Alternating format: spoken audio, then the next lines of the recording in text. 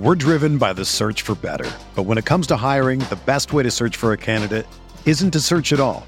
Don't search, match with Indeed. Indeed is your matching and hiring platform with over 350 million global monthly visitors, according to Indeed data, and a matching engine that helps you find quality candidates fast. Ditch the busy work. Use Indeed for scheduling, screening, and messaging so you can connect with candidates faster. Leveraging over 140 million qualifications and preferences every day, Indeed's matching engine is constantly learning from your preferences, so the more you use Indeed, the better it gets. Join more than 3.5 million businesses worldwide that use Indeed to hire great talent fast. And listeners of this show will get a $75 sponsored job credit to get your jobs more visibility at Indeed.com/Blue Wire. Just go to Indeed.com/Blue Wire right now and support our show by saying that you heard about Indeed on this podcast. That's Indeed.com/Blue Wire. Terms and conditions apply. Need to hire? You need Indeed. The baseball season is go, go, go. It's nonstop, relentless for every night, 6 straight months, and then hopefully another month in October. You also have work, friends, family, and a million other things going on. That's when you reach for a Coors Light. It's made to chill. There's only one beer out there that's literally made to chill, and that's Coors Light. I mean, the mountains on the bottles and cans even turn blue when your beer is cold. Is there anything better than opening up your refrigerator after a long day, seeing that icy cold Coors Light can or bottle in your fridge? The answer is no. There's nothing better. That's why when it's time to chill, you choose Coors Light. It's mountain cold refreshment made to chill. Coors Light is the one I choose when I need to unwind. So that's why when you want to hit reset, reach for a beer that's made to chill. Get Coors Light in the new look delivered straight to your door with Drizzly or Instacart. Coors Brewing Company, Golden, Colorado. And as always, celebrate. Today's episode of the Bronx Pinstripe Show is brought to you by the Bronx Brewery and their Bronx Banner Ale. This Golden Easy Ale is our go-to beer for all Yankee games. It's available in the stadium in over 6 sections, a number of the bars near the stadium, and it's definitely on tap at their South Bronx tasting room, which is just a quick walk from the Cypress Ave 6 train. You know we're serving it this Saturday at Billy's pre-game. If you are there, you will enjoy a delicious Bronx Banner Ale before we go in to see the Yankees take on the Orioles. If not, you'll be missing out, but make sure you go to their website, thebronxbrewery.com/find, and find out where they're selling it near you. Let's get into the show. We are breaking down all aspects of Yankee baseball. This is the Bronx Pinstripe Show with your hosts, Andrew Rotondi and Scott Reinen. Let's go.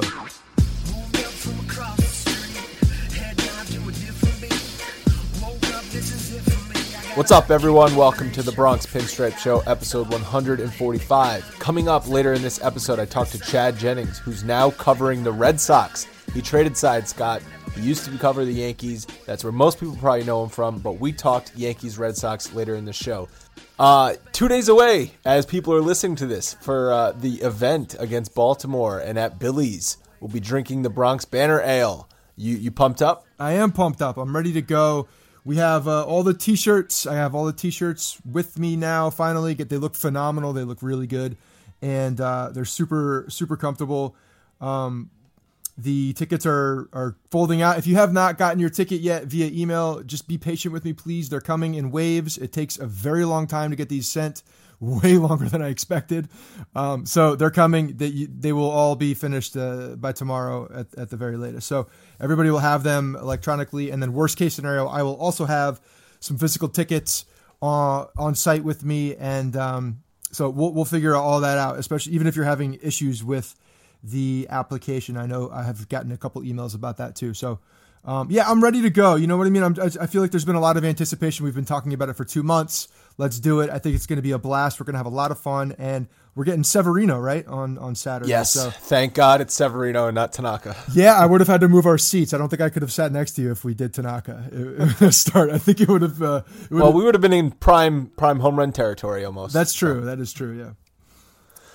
Guys, take a minute to rate and review this podcast in iTunes or wherever it is that you listen. As we've been saying, it helps us out a ton. It allows us to create more shows, create better shows, get more people on the podcast, and just create an overall better experience for you guys. So take a minute, go give us a 5-star review and a rating. Also, call the voicemail line 646-480-0342. We'll be lighting that up on Monday's show at the end of that show. So again, call up, rant about whatever you want, 646-480-0342. So Scott, Yankees are 1-1 in this series against the Red Sox so far. We're recording Wednesday after the game. It was the same old shit for Tanaka. Yeah, unfortunately it was a different day, the same start that we've seen, especially the last two, including this last one. It's just dude serving up the home run ball. He's leaving balls over the plate. He's just I don't think anybody at this point knows what's wrong with him. I mean, you listen to the press conferences afterwards. Girardi has no idea what's wrong with him. They're still saying he's healthy. They're still saying that it's something going on with the way he's throwing, and they don't know why. And when you watch his post-game interviews, the dude looks baffled as well. So I don't know what the hell is happening. So for 2, maybe even 3 episodes at this point, we've been trying to figure out why Tanaka has been struggling so far. Let's try and take a different angle at this and just call it what it is. Tanaka stinks right now, Yep. And if he continues to stink and the Yankees continue to run him out there, they're not going to make the playoffs. Wow. Yeah, and I think I think when people originally in the season, the beginning of the year, if the prognosticators or whoever is actually predicting what happens in baseball, if you're looking at this Yankees team, I think a lot of people said they had an opportunity to make a run at a wild card or potentially make a run, but a lot of things had to go right. And the one thing that had to go right absolutely was that their number one starter Tanaka had to carry the rotation. And obviously that's not happening. When you look up and down the rotation, the one thing I will say is that you're seeing a lot more contribution from other areas, which is why they are where they are right now, because they're obviously, if you look at Tanaka, you would never think that this team would be in first place right now. So it's I would have said it's impossible. Yeah. I mean, Tanaka has had 2, maybe 3 good starts this season. The Yankees have struggled, as we've said, since early May. After they swept the Cubs at Wrigley and won that first game against Cincinnati, which was Tanaka's start, the Yankees are 12-14. That's 26 games. That's a month worth of games, and the Yankees are a couple games under 500. Also over that time, they're 1-5 in games that Tanaka has started, and he's got a 9 ERA. So we know he's been terrible. Every metric that I can find says he's been terrible. I mean, he's serving up home runs on a silver platter. He gave up 3 more against the Red Sox, 17 already this season, and it's early June. He gave up 22 all of last year. One thing that's been crossing my mind as well is that, they started tinkering with all these mechanics and like moving around to the side of the rubber and all this other crap. It just seems like it's getting more into his head. When you're looking out there watching him pitch, I mean, you see a different look on his face, like the gears are just going the whole time almost. I don't know, obviously he knows he's terrible, and if he doesn't know why things are going bad, if there really is no injury, if there's just, this is just a out of the blue complete change of the way that he pitches, then he's got to be as confused as everybody else, and he's obviously pressing too hard. So the tinkering back and forth, I mean, who's to say it definitely hasn't helped, but if it's hurting him even more and throwing him into a bigger spiral. It's just a lot of different things that he's never done before. Every now and again, an athlete will just look absolutely lost. And that's what Tanaka looks like right now. Yeah. He's trying a million different things. Yeah. Like you said, he keeps tinkering. Nothing is working. He does not know where the ball is going to go out of his hand, and it's usually spinning in the middle of the plate. Yeah, it's like my golf swing. It's like, okay, I'm good. All I got to do is keep a firm left leg through. And then all of a sudden my hands fly open, or right. You know what I mean? There's like 80 different things, and I'm thinking so hard that nothing actually happens because I'm thinking too hard. And it happens to be in golf every single time I play. So I can only imagine when a professional athlete who is also a perfectionist like Tanaka is trying to make these corrections, and then something else is happening, and just leaves the ball over the plate because he's focusing on the wrong things. And stop thinking. Like I don't know how you do that when you're struggling that bad. Like to just let it all go and just to pitch. I don't know how that happens, but I feel like that's what he needs. I think the Yankees could really help him out if they skip a start or 2 of his. And they've already announced that he's making his next start against Baltimore on Sunday. But don't you think he just needs a mental break? Just Not a DL. You don't have to put him on the DL. Just call up somebody, maybe Chance Adams, maybe not Chance Adams. Put Chad Green in there for a start or whatever. Just give Tanaka a mental break and let him try and figure it out, not on the mound in front of 50,000 people giving up home runs. Yeah, that's because if you look at the situation, his start is on Sunday versus Baltimore at Yankee Stadium. If you were to skip a start, he's in Oakland and away from everything. And when you're looking at the two different scenarios, I mean, it seems like there's a lot less pressure, obviously, on the West Coast than if you're going to be at home under the amount of pressure that you have to perform in New York, especially against the Orioles. So, yeah, I kind of agree with you. I think, at some point, this guy needs some mental health days. He needs some support with what's going on in his head because it's not working. You seemed a little surprised when I said if Tanaka does not turn it around, the Yankees will not be in the playoffs. Well, I think I was surprised because, I think he seems like a linchpin in that rotation, especially early on. But I'm just seeing so many other guys pitch better that, granted, I think that they need him to. I don't think it's a definite that they don't that he needs to completely go around. But I'm just looking at the Yankees last month of baseball and they're under 500, and Tanaka's been terrible in that span. I've loved what the Yankees have gotten out of all of the other starters, and CeCe pitched great again on Wednesday night.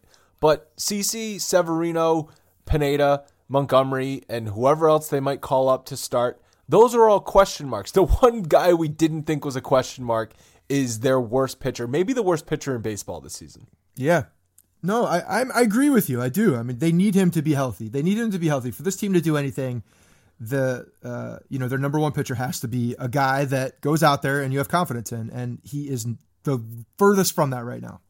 It's gonna suck the life out of this team if he does not turn it around, and especially if he keeps going out there and getting crushed. Well, it's only going to last so long. I mean, they're not going to do it forever. Well, it's not going to be August 30th and he's still going out there giving up 7 home runs. But I mean, there's no end in sight at this point.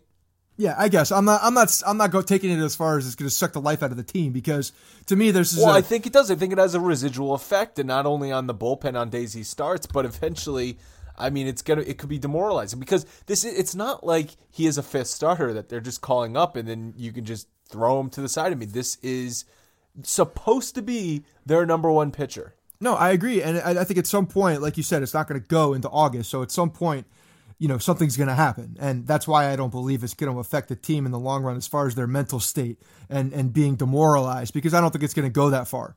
Although I got to tell you, I mean, you look at everything. I don't agree with Pedro Martinez in the sense that he's got nothing and this is it. Like, I mean, I think that's a little far. Pedro likes to talk. He does like to talk, even though it's half the stuff that comes out of his mouth is ridiculous. But I do believe he's going to turn it around. And do I believe he's going to be the same guy? I think we're going to see there's going to be flashes of the same Tanaka like we saw in Boston. But I don't know, man. You just look at the track record and you're seeing that they're saying he's healthy. He says he's healthy. If he's healthy, there's no reason for him not to be. And that's, to me, just a mental weird thing that's happening right now. And I don't know. I gotta default to the fact that he's going to eventually turn it around. I have no idea when that is. Behind closed doors, how panicked do you think Cashman, Girardi, Rothschild, the rest of the coaching staff is? 1 to 10. Yeah, I'd say it's like an 8 right now, because there's no real information on why. Honestly, if it was an injury, at least you'd know why, right? It would almost make you feel better. Yeah, there would be a reason for it. Or if, there's just nothing to put your finger on. And I think that's the most frustrating thing when you're seeing your guy go out there. He can't give you any information on why it's happening. There's no physical injury that anybody's seeing. So there's no explanation. And for Larry Rothschild, it's got to be just driving him insane. It was, he gave up 2 singles. It was first and third in the first inning before roll call was even done. He did give up a run, but he settled in. He retired 9 in a row, and you're thinking, okay, maybe he's turned a corner. But then, home run derby. Yep. No, you're right. I thought he turned the corner. And even that first inning run, I mean, that ball, Didi was shifting up the middle. I think there was a runner on, right? It was a double play ball that was hit right at Didi, but Didi was out of position. I think maybe the guy was running, whoever it was. Anyway, it was a ground ball that extended the inning. So I think he could have been out of that first inning without anything as well. But yeah, I thought it was definitely the start of the new Tanaka year. It was the new year of Tanaka after he just needed another start against Boston because apparently that's when he shines. And then nope. It was bad. It got ugly quick. Yeah. Chad Green came in though and looked great. So like I said earlier, why not give him a start? Three and a third innings, 5 Ks, no runs. Yeah, I don't know how stretched out he is at this point, though. I mean, you could go 5 innings maybe, but I know Girardi is hesitant to give a bullpen day because of the residual effect that it does against. That's essentially what happens every time Tanaka pitches. It's a solid point. Yes. But eventually you keep doing the same thing over and over again. I mean, that's the definition of insanity, right? Isn't that how the saying goes? Yes, but you need to try something different, right? And the extra rest is going to be a thing. Although if you go look at the Baseball Reference page as well for Tanaka, and you look at the extra days rest over his career, it's actually not that big of a difference. It was actually pretty stunning to me and how close it was, 5 and 6 days rest for Tanaka. But I think at this point it's not just his physical body; it's his mental. It's his mental state. Yeah. You gotta give this guy a rest.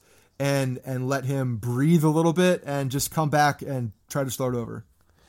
Green gave them a chance to come back in that game, and the Yankees had a lot of chances against Drew Pomeranz, who threw. Nathan Eovaldi would be very proud. 123 pitches in 5 innings. I mean, that is special. Well, Eovaldi wouldn't have gotten to 123. He would have been yanked before he would have been able to get that feat. 101. I don't think Girardi let him go over 101 many times. It was so weird because they were talking about Michael Kay kept saying something. He kept saying that they're just leaving him in there to get the win. I'm like, that's ridiculous. If that's actually a reason, it was a close game. I mean, it was. But who gives a shit? 4-5, yeah. But I'm saying who cares at that point? About the win? I guarantee that's not on the mind of Farrell at all. Well, Pomeranz and Farrell had a blowout argument a couple weeks back. What was it about? About being taken out of the game. Oh, okay. So he's like, okay, now I'm going to leave you into 130 pitches. Yeah, your arm's going to fall off. How do you like it now? How you feel now, buddy? Yeah. Well, good for him. He did it, and he got the win, so I guess it worked. Headley left a bunch of runners on base, which is nothing new. This game, I think a lot of people had a little meltdown I saw on Twitter between Headley and Carter, and ironically, Carter had a great game on Wednesday. I tweeted after the game, don't let Headley and Carter's terrible night deter you from the fact that Tanaka was struggling, but we have to talk about that Chris Carter at-bat in the 8th inning off Craig Kimbrell, which, and I'm not exaggerating, may have been the worst swing attempt at hitting a baseball I've ever seen in my entire life. That's because he decided to swing before the ball left his hand. Yeah, and the ball almost hit him. Yeah.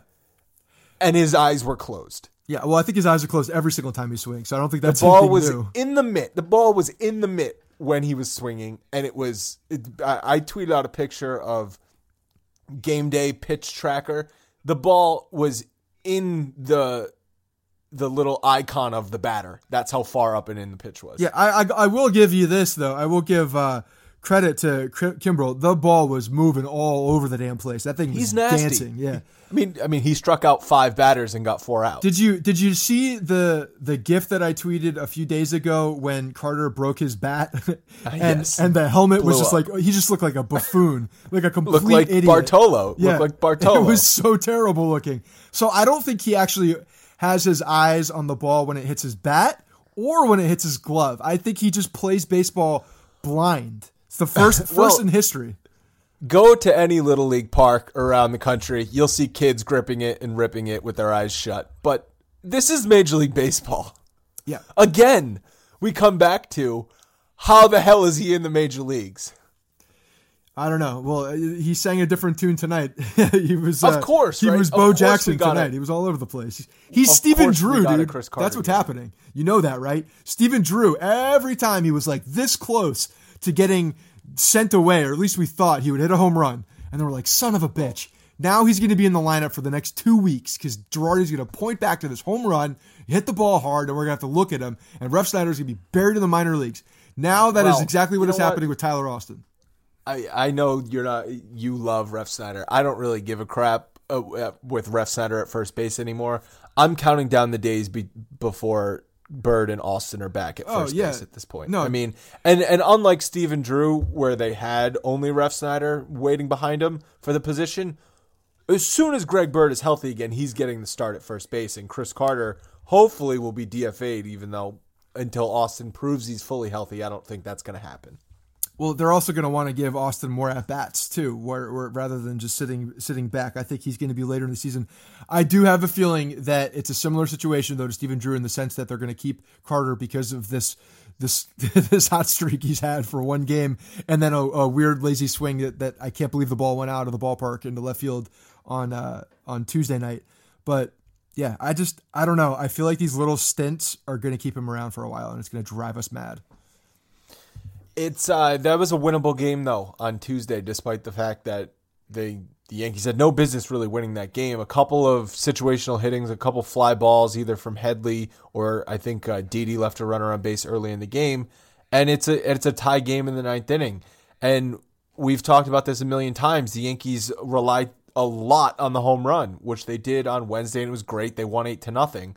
But when you don't hit the home runs and you leave a bunch of runners on base, it sucks. It sucks because the offense sometimes feels helpless.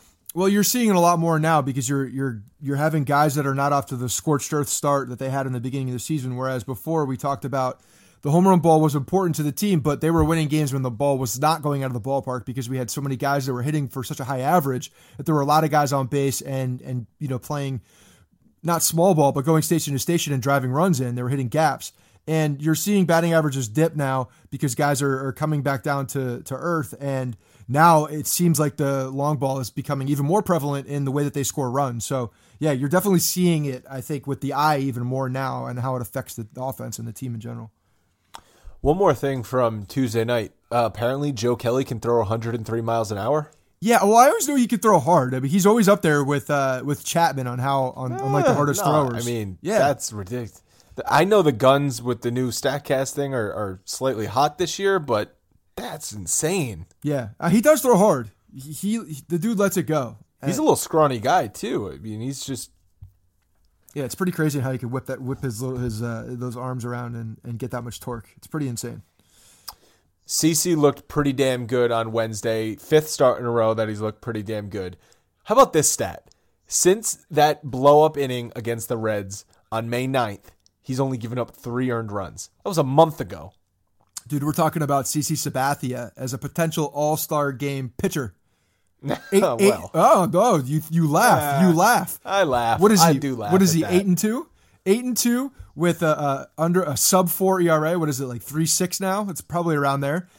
That looks pretty good to me. I'm telling you. Francona will have to select him. He throws and he will. You know he likes his vets. He'll get a guy in there. It'll be a nice little thank you to CeCe Sabathia on such a great career. They always do that stuff in baseball, especially he's got a couple more starts. He's gonna have 3 more starts, maybe 4 more starts. So this is possible.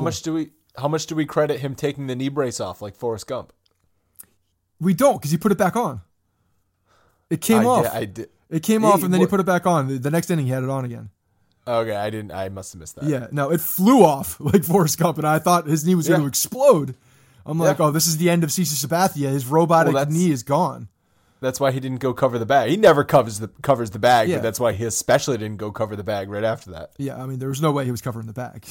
Chris Carter should have known that and stayed home and didn't. But that's something that you got to learn, I guess, when you play with a guy that doesn't do things they're supposed to do. It starts like this, though, from CeCe that are saving the fact that the Yankees are getting nothing from Tanaka. This is exactly why they have to have it. They have to have this stuff. CeCe knows that.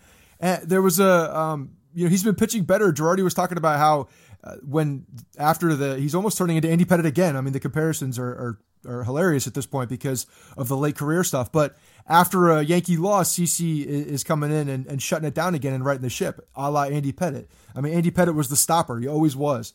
And looks like CeCe's trying to do the same thing. He's still got that big game mentality despite the fact he doesn't have that big game arm. Yeah, I mean, the competitive never went away. The way he competes never went away. That's always something that CeCe will have that until the day he retires. And, he probably has that on the pickup basketball court off the field. Like he's just a competitive dude and he wants to go out there and win games and do his best. So I'm so happy to see him do well, because he's a guy that I've always liked as a Yankee. And, after the whole alcohol bout, I wanted to see him come back and do well. And it really does look like he's turned a corner, until he doesn't, and then wings off a couple bad starts. But right now he's doing well, so I'm happy for the dude. We've seen him turn a corner and then not turn a corner a lot now, where I think maybe if he does struggle for a couple starts, we can at least hold out hope that he's going to get back to this good CC again. Well, it does seem like he can make these adjustments, and it's he's made massive adjustments to that little 3 to 4 start stint when he was just struggling to get out of the second and third inning. Would you say this is the since the second inning in Cincinnati? That inning when he gave up 5 runs. Yeah. Since then, he's only given up 3 earned runs, and I think one of them was in that Reds game. Yeah, so that's impressive for a dude of his age that's pitching in a completely different capacity. Aren't you guys the same age now? Yeah, but I don't pitch. I would say the same thing about me. Did a lot of people wish you happy birthday, by the way? Yeah, I got some birthday wishes. There you go. One thing I am also happy about is that the Yankees hit Rick Porcello, because he's a fraud. I know he's not a Cy Young pitcher. That is going to be one of the biggest jokes of a Cy Young award winner when you look back and say, wait, Rick Porcello won a Cy Young? Yeah. Is he the flukiest Cy Young winner of all-time history? I'd have to go back and look at it, but he's got to be up there, right? He's got to be up there. You look at every other season, his ERA is in the mid-4s. He is a 4 ERA guy. That's what he is. I don't know how in God's green earth, especially at Fenway Park, how he did that. I have no idea. The stars aligned, I guess. Yeah. But David Price versus Michael Pineda on Thursday. It'd be nice to get this series win, because the Red Sox are playing hot right now and the Yankees are not. And the Red Sox could have overtaken the Yankees with a sweep of first place coming into this week. Yeah, and it's rubber match, nice little outing for Pineda to come out and pitch well at home. We can rough up Price and send him back on his way after he have 2 good starts since he's been reactivated. The Blue Jays lost, I think, 2 of 3 to Oakland, so there's some space starting to form in the AL East too, and with the Orioles coming up this weekend, I think it could be a nice little swing for the Yankees. All right, guys, before we get into the interview with Chad Jennings, I want to talk to you about the Bronx Brewery's Golden Easy Ale. We've been telling you about it for a couple weeks now. It's now at Yankee Stadium. You can find it in the bleachers. Scott, what sections is it in? If you go to the bleachers, it's at the Master Pass, Batter's Eye, and it's also behind Section 203 where they do roll call. Not to mention, before and after the game, you can go to their South Bronx tasting room, which is just a quick walk from the Cypress Ave 6 train. It's we're going to be, again, talking about this all the time. We're going to be drinking it at Billy's during the pregame.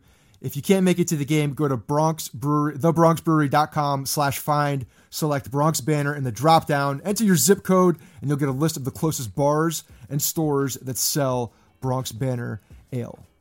You know how it's a good beer? Because when I was home a couple weekends ago, my dad asked if I had any more of it. And my dad is a guy who drinks 2 beers in life. It's Peroni and Corona. So the fact that he also was looking for the Golden Easy Ale, that tells you it's good.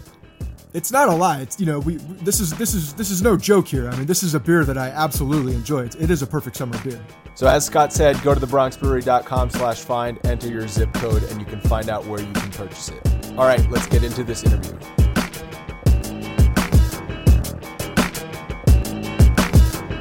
Now joining us on the podcast is Chad Jennings. He writes for the Boston Herald covering the Red Sox, but a lot of you guys know him because he covered the Yankees for many years. Chad, what's up? Nothing. I'm back in New York. It's a very different experience. I've heard players talk about this for so long about going into the other clubhouse, but I'm starting to experience it in my own little small way. What was it like changing sides? It was. I guess the job is the job. I mean, right. It's my wife and I moved to Boston largely because we were having a baby, and her family's from Boston. My sister lives outside of Boston, so it was just kind of, real life stuff. Really, it just made more sense to be there. And then a few things happened, and the next thing you know, I'm covering the Red Sox for the Herald.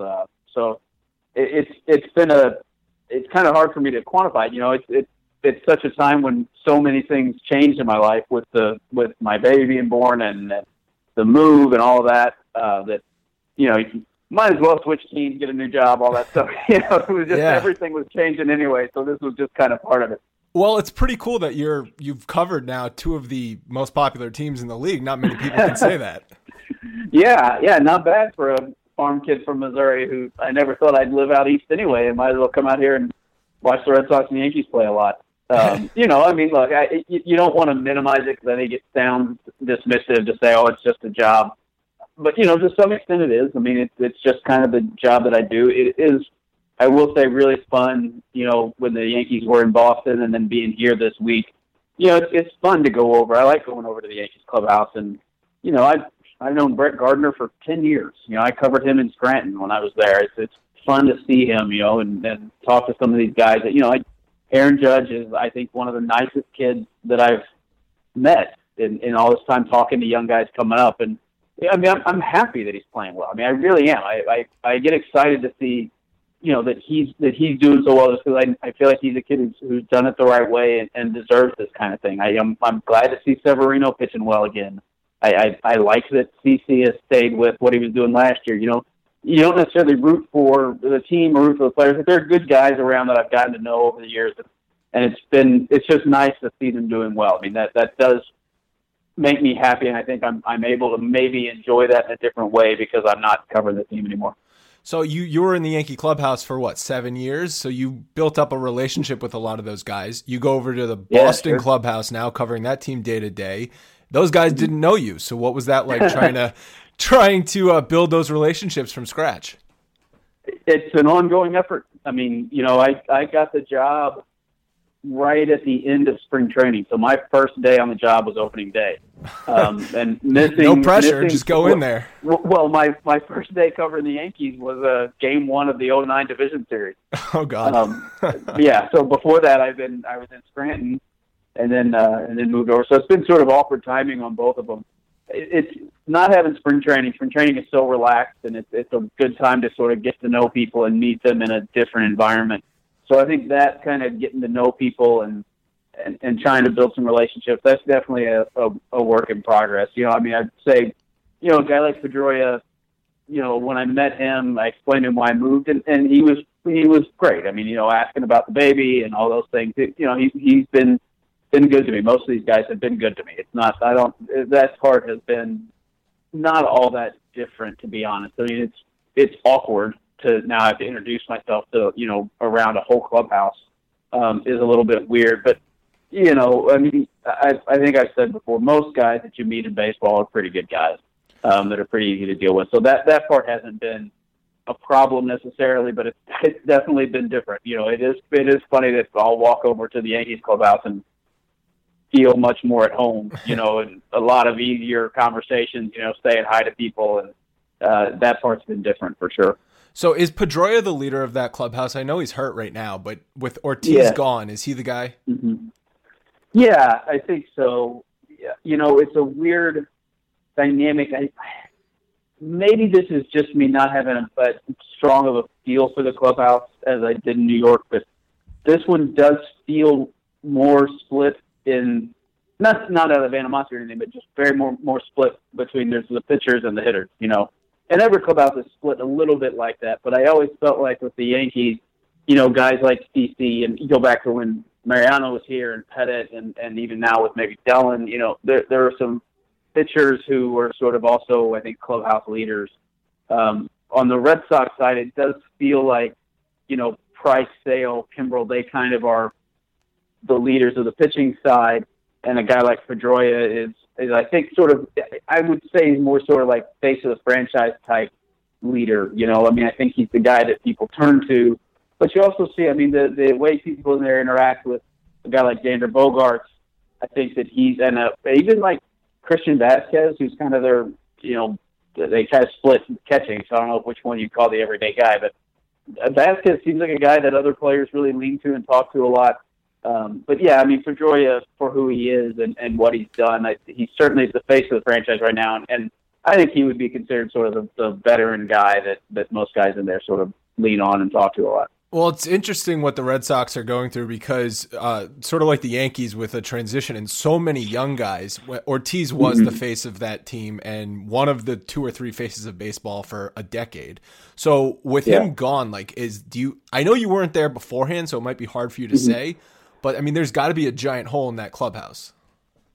Yeah, I think so. And I was really caught off guard early in the year. The Red Sox don't hit very many home runs. And no one expected that. I mean, right. I think that, you knew that you'd lose Ortiz, so some power was maybe going to go down, but it seemed like they could still get power from a guy like Yuli Ramirez or, Mookie Betts has some pop. I mean, he's not the sort of prototypical power hitter, but he can hit the ball out for sure.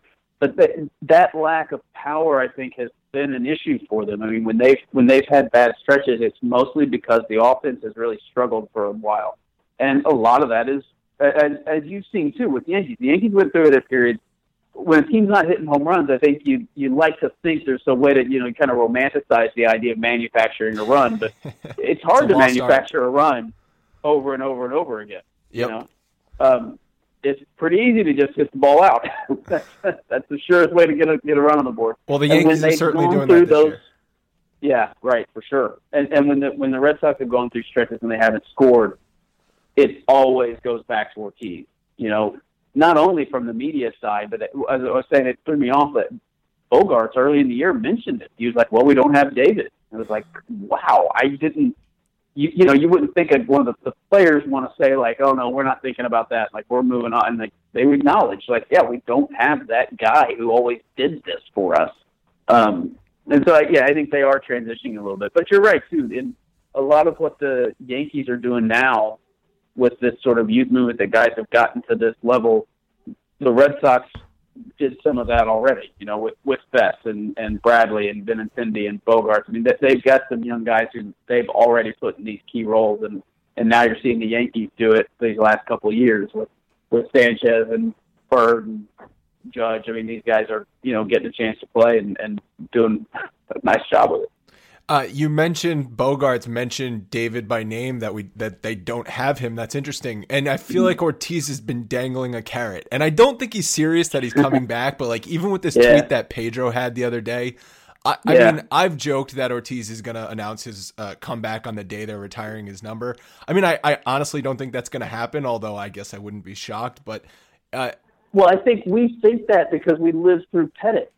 And other sports with like Brett Favre and stuff like that. Yeah, but I think it's really rare. You know what I mean? Like, I don't think he's going to. And the other writers here that I've gotten to talk to, like, they're all like, it's not going to happen. But some of that is just Ortiz's personality. I think I don't at all expect it to happen. But I think I will never forget sitting down to lunch with Mark Carrig in spring training, and Jack Curry tweets Pettit is going to unretire and pitch this year. It's like, what is happening? Like, I mean, it was so bizarre. Like, so you do kind of, I guess, you wonder a little bit, like, could he get the itch and come back and play for 2 months?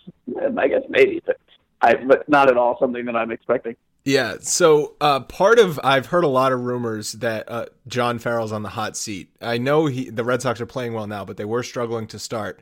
Yeah. And there was a lot of rumors flying around that like the players didn't like him and all that kind of stuff. What are you seeing? I'm not asking you to comment specifically on what players have said, but like, what's your thoughts on that? Yeah, I would say for one, I'm probably in a poor position to have a great sense of that because I am newer and these guys, I don't have, years relationships with some of the players in the clubhouse to try to get, their take on that. But I have not gotten that sense inside the clubhouse or even just around the team that Farrell's truly on the hot seat. I think a lot of that look, Ken Rosenthal wrote it, and there's not anyone in my industry who's better connected than Rosenthal.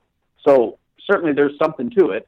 But at the same time, this team was built around the idea of this great rotation, and they just now got David Price back. They haven't had either of the guys who are supposed to be their main setup, and Carson Smith and Tyler Thornburg are both been on the DL all year, and Farrell has done a good job of making his bullpen into a really good pen. And, the lineup is what it is. I always think, his Farrell shuffled the lineup in Minnesota when they couldn't hit, and all of a sudden they had, a couple of good games in a row, and it was another what a masterful job with the batting order. He's got 5 really good hitters. He put those in the top 5 spots, in some order, and put the lesser guys at the bottom. It is not rocket science, yeah. How the lineup is what it is, but I think he's done fine. I don't know. It's hard for me to have a great sense of is Farrell really super popular in the clubhouse and all that stuff. I don't. I know. I think it's pretty rare that you find a manager who's beloved in the clubhouse. It is. I think they respect him. I think they go with what he wants. It's just, it's fine. It's. I don't think it's an unusual relationship in there between player and manager. Yeah, some of the people say, oh, how a manager fills out a lineup card. I mean, that only can go so far. I think there are things that managers do in the clubhouse that are definitely more important to the overall success of a season. Sure. Yeah. Oh, yeah. And one thing I would think about with Girardi this year, where he just now moved Judge into the number 3 spot, and I think you could argue, because of the way Judge has hit all year, that maybe he should have been hitting third all season. But he might also be off to this start because Joe moved him up slowly. I think there are elements of that too, where you want to say he meant to maximize it, this guy should have done it. Well, there's an element of playing a game within the game where you're trying to give the guys confidence and put them in roles to succeed, and I think those things matter. And so, as much as you can say, well, he's found this formula that has for Farrell with Betts hitting leadoff and Bogarts, even though he has 1 home run all year, hitting third, that's worked. And you can say, oh, what a stroke of genius by Farrell to think outside the box. Maybe. It's not. That's not how he had it to begin with. That he knows those are good hitters. You put them in these spots, and it's working right now, so you go with it. It's just. I think you're trying to play the clubhouse and get guys into roles where they feel comfortable, and that's more important to me than getting hitters into exactly the right spot. With what Dombrowski did the last few off seasons, trading away a lot of their young players for win now players. I mean, not that Sale's under team control and he's still in the prime of his career, so that's not like trading for a 38-year-old veteran. But do you think there's pressure on the Red Sox to win a World Series in the next couple years? Oh yeah, yes, for sure. I mean, that was one of the first things that I had to do when I got this job. Was just a typical preview thing. They had all of us who cover the Red Sox for the paper, right? Who do you think's the player of the year? Who's whatever? And then it was who's on the hot seat. And I put Dave Dombrowski because he clearly built this team to win sometime in the next 3 years. If this team doesn't win, then all the maneuvering he's done in the last 2 years, it will have been a failure. I mean, that's clearly, he now thinks it's time to go. I heard Cashman talk about it upteen times in the years I was covering the Yankees, that you've got to choose when your team is 1 or 2 moves away, and that's when you make the splash. I mean, that's what the Yankees did going into 2009. I mean, that's when they made all those moves and put those guys in place, and they win the World Series. That's what the Red Sox have done these last 2 winters, is that they felt like they had the pieces in place. They graduated some guys from the system. Benintendi was kind of the last piece from the system last year, and then they gutted the farm system of what they had left to get Sale and Thornburg and whoever, and try to make a run at this. Yeah, this team's supposed to win. I mean, there's nothing else to this. They're not building for something. This is the group. I know they still have a pretty high prospect at first base, but what about their pitching depth? Are there any guys in the minors that could potentially help this rotation? I know Price with the injury scare is definitely a concern, and they've had other injuries. Wright is out for the season, and Rodriguez just went on the DL, so they have issues with the starting rotation at the major league level. Yeah, they do, and that's a problem. That's a real problem. I mean, they're going to call up Brian Johnson, who was he's a first-round pick a few years ago, but he's only made 3 big league starts, I think. And he's been through some injuries and things, so it's kind of hard to get a full gauge on where he is. But beyond that, I mean, they needed a spot starter earlier in the year, and it was Kyle Kendrick. And not to knock Kyle Kendrick, but I mean, there's a reason that he wasn't in the big leagues at all last year. Right. I mean, it was they have a guy named Hector Velasquez in AAA right now, who also got a spot start this year. this is his first year pitching outside of the Mexican League. Like, they plucked this guy he's like 28, 29 years old, and was a veteran of the Mexican League, and they just decided to give him an invite to big league camp because they're so desperate for short-term pitching depth. They have some pieces lower in the system. But, yeah, I think short-term depth is definitely the weakness of this team. And depth is an issue for them everywhere. I mean, their infield depth is pretty weak, their outfield depth is pretty weak, and their pitching depth is pretty weak. They may have some bullpen pieces that have started to emerge, but yeah, they're not built to sustain injuries. I mean, if guys get hurt here, they're in real trouble. Well, that's kind of a classic Dombrowski team. Yeah, completely. That's what I'm saying. I mean, he sold out on star players in these big spots, and if that doesn't work, it doesn't work. I mean, they've already had, I think, 6 starting third basemen because Pablo Sandoval shockingly got hurt. Well, he's back now.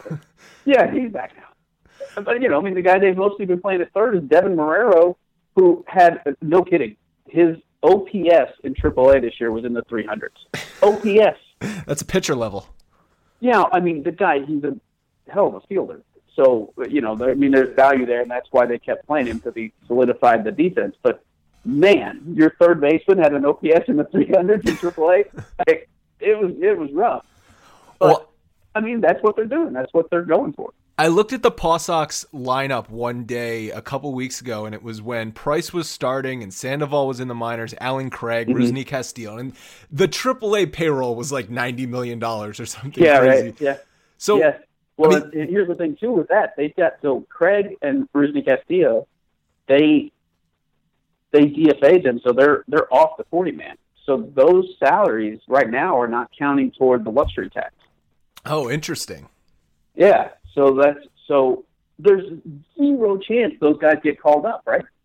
I mean, how much would have to go wrong for that to be, you know what I mean? Like, even if Castillo starts playing great, if you bring him up, you're paying his salary, sure, already, but if you bring him up, then all of a sudden that counts towards the luxury tax, and you're going to have to pay more money to get him. It's a weird situation they've gotten themselves into. They basically have acknowledged that those contracts are sunk costs, and they're off the 40, so I think they're just down in AAA to stay. Do you think that luxury tax maneuvering is anything to do with how, like, did John Henry have a say in that? Do you think there was anything on his mind where we've spent too much money and these guys stink?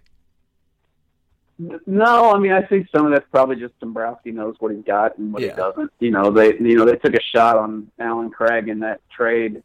They also brought on Joe Kelly, and Craig has a foot injury, and I mean, he just hasn't hit. The guy was an all-star not that long ago, and now he's literally just DHing and kind of he disappeared. Part-time player in AAA. And then Castillo is kind of who and what he is. It's an interesting situation. The Red Sox, I mean, do you still think that, though, they're starting to play better? Do you think they're the favorite to win this division right now? Yeah, but I would say, too, though, that all those years, I never believed in the Orioles. Even every year, they somehow always manage again. Yeah, and every year I'd be like, nah, there's no way. And so, I mean, they may prove me wrong again. I still, but look, the Yankees. What strikes me with the Yankees is they kind of did this year what they did last year, but in the opposite way. Where last year it was, they're still going to be a good team and they're going to be a playoff contender, but they're just going to take the chance on that it's only going to work if these veteran guys can still perform. And that was Alex, that was Teixeira, that was guys who did not perform. You know what I mean? They took a shot on older guys, and if they performed, they were going to be good again, and they weren't. This year, it went the opposite way. They can still be good and be a playoff team if these young guys can perform. And that's not just Judge and Sanchez and Bird. I mean, it's also guys like Jordan Montgomery. It's guys like Chad Green, guys that they needed that, look, the guys who filled in this bullpen and made it pretty good. I mean, they're taking a chance that some of these pieces that I'm not positive going into the year that I would have thought they had enough pitching depth, especially in the rotation, to get through. But look, they've been pretty good. I mean, and Chance Adams is doing what he's doing in AAA. I mean, that, you know, they're rolling the dice that these young guys can perform. And if the young guys, if they're up a little too soon, or if they're not quite as good as the Yankees are hoping they are, then the Yankees will be in trouble. You know, so the Yankees are kind of the more shoot the moon team to me, where if Judge is this good and Bird comes back healthy and can produce, and Sanchez is what he is, and Montgomery keeps pitching like that, you know, they might as well be the team to beat. Now, if Tanaka is going to keep pitching like he did last night, right, that's a problem. That's the ironic part, is he's the one that might sink them. Yeah, how about that? Man, that's amazing. But yeah, I think on paper the Red Sox are the best team in the division. But I don't know if they can stay healthy enough to actually make it work. Before we get you out of here, I saw Wally Matthews tweet that there's a media game tomorrow at Yankee Stadium. Is that true? There is. You playing? And I'm not. And it's a very sad situation. Well, one, I was pretty sure if I played, Bob Clappish was going to just throw a fastball right into my gut when I went up to hit, because I was going to play for Boston this year. But my wife and the baby are in New York with me, and my wife is taking some meetings during the day, and so I have Chase, my son, during the mornings. I told my wife, I said, hey, this is great. The media game is on that Thursday. We're in New York. You and Chase can come to the game. It would be great. She said, Chad, I have meetings to do. I have to work. I said, well, yeah, but you could, get out of those. And she said, you want me to cancel my work meeting so that you can play in a media game? I was like, kinda? Yeah. So hey, I don't blame you. So I'll be hanging out with the boy tomorrow, which is perfectly fine with me. But yeah, so I'll miss this one. Hopefully I'll play against these guys in Fenway later in the year. You have played in them before, though, right? I have. Oh yeah. Does anyone get close to hitting it out? Yeah, I've seen a guy hit one off the monster. Okay. Yeah, that's pretty good. Now, it's pretty good. My pseudo claim to fame in these games is that my first game at Fenway, I hit an inside the park home run. Oh, there you. Well, that was something. Were you out of breath? Not nothing. Oh, completely. I mean, yeah, it almost killed me. Were there errors? I hit a ball kind of hard down. No, it was it was a legitimate double. I hit a ball pretty good down the line into the right field corner. Right. But, it's a bunch of sports writers chasing down the ball and trying to throw it around. So I scored on it. But, hey, I'll take it. Awesome. Well, Chad, thanks very much for joining us, and hopefully we can catch up with you later down the season. Yeah, it sounds great, man. No problem. Hey, guys, thanks for listening to the Bronx Pinstripes Show. Make sure you find us on iTunes and subscribe so you can get all new episodes directly onto your phone. If you do like the show, we'd love for you to take a minute and give us a 5-star rating and review in iTunes. It really helps us out and allows us to create more shows. We're on Twitter at Bronx Pinstripes and the same on Facebook. You can always find us there talking Yankee baseball. Thanks again, guys, for your support. Really appreciate it, and go Yankees.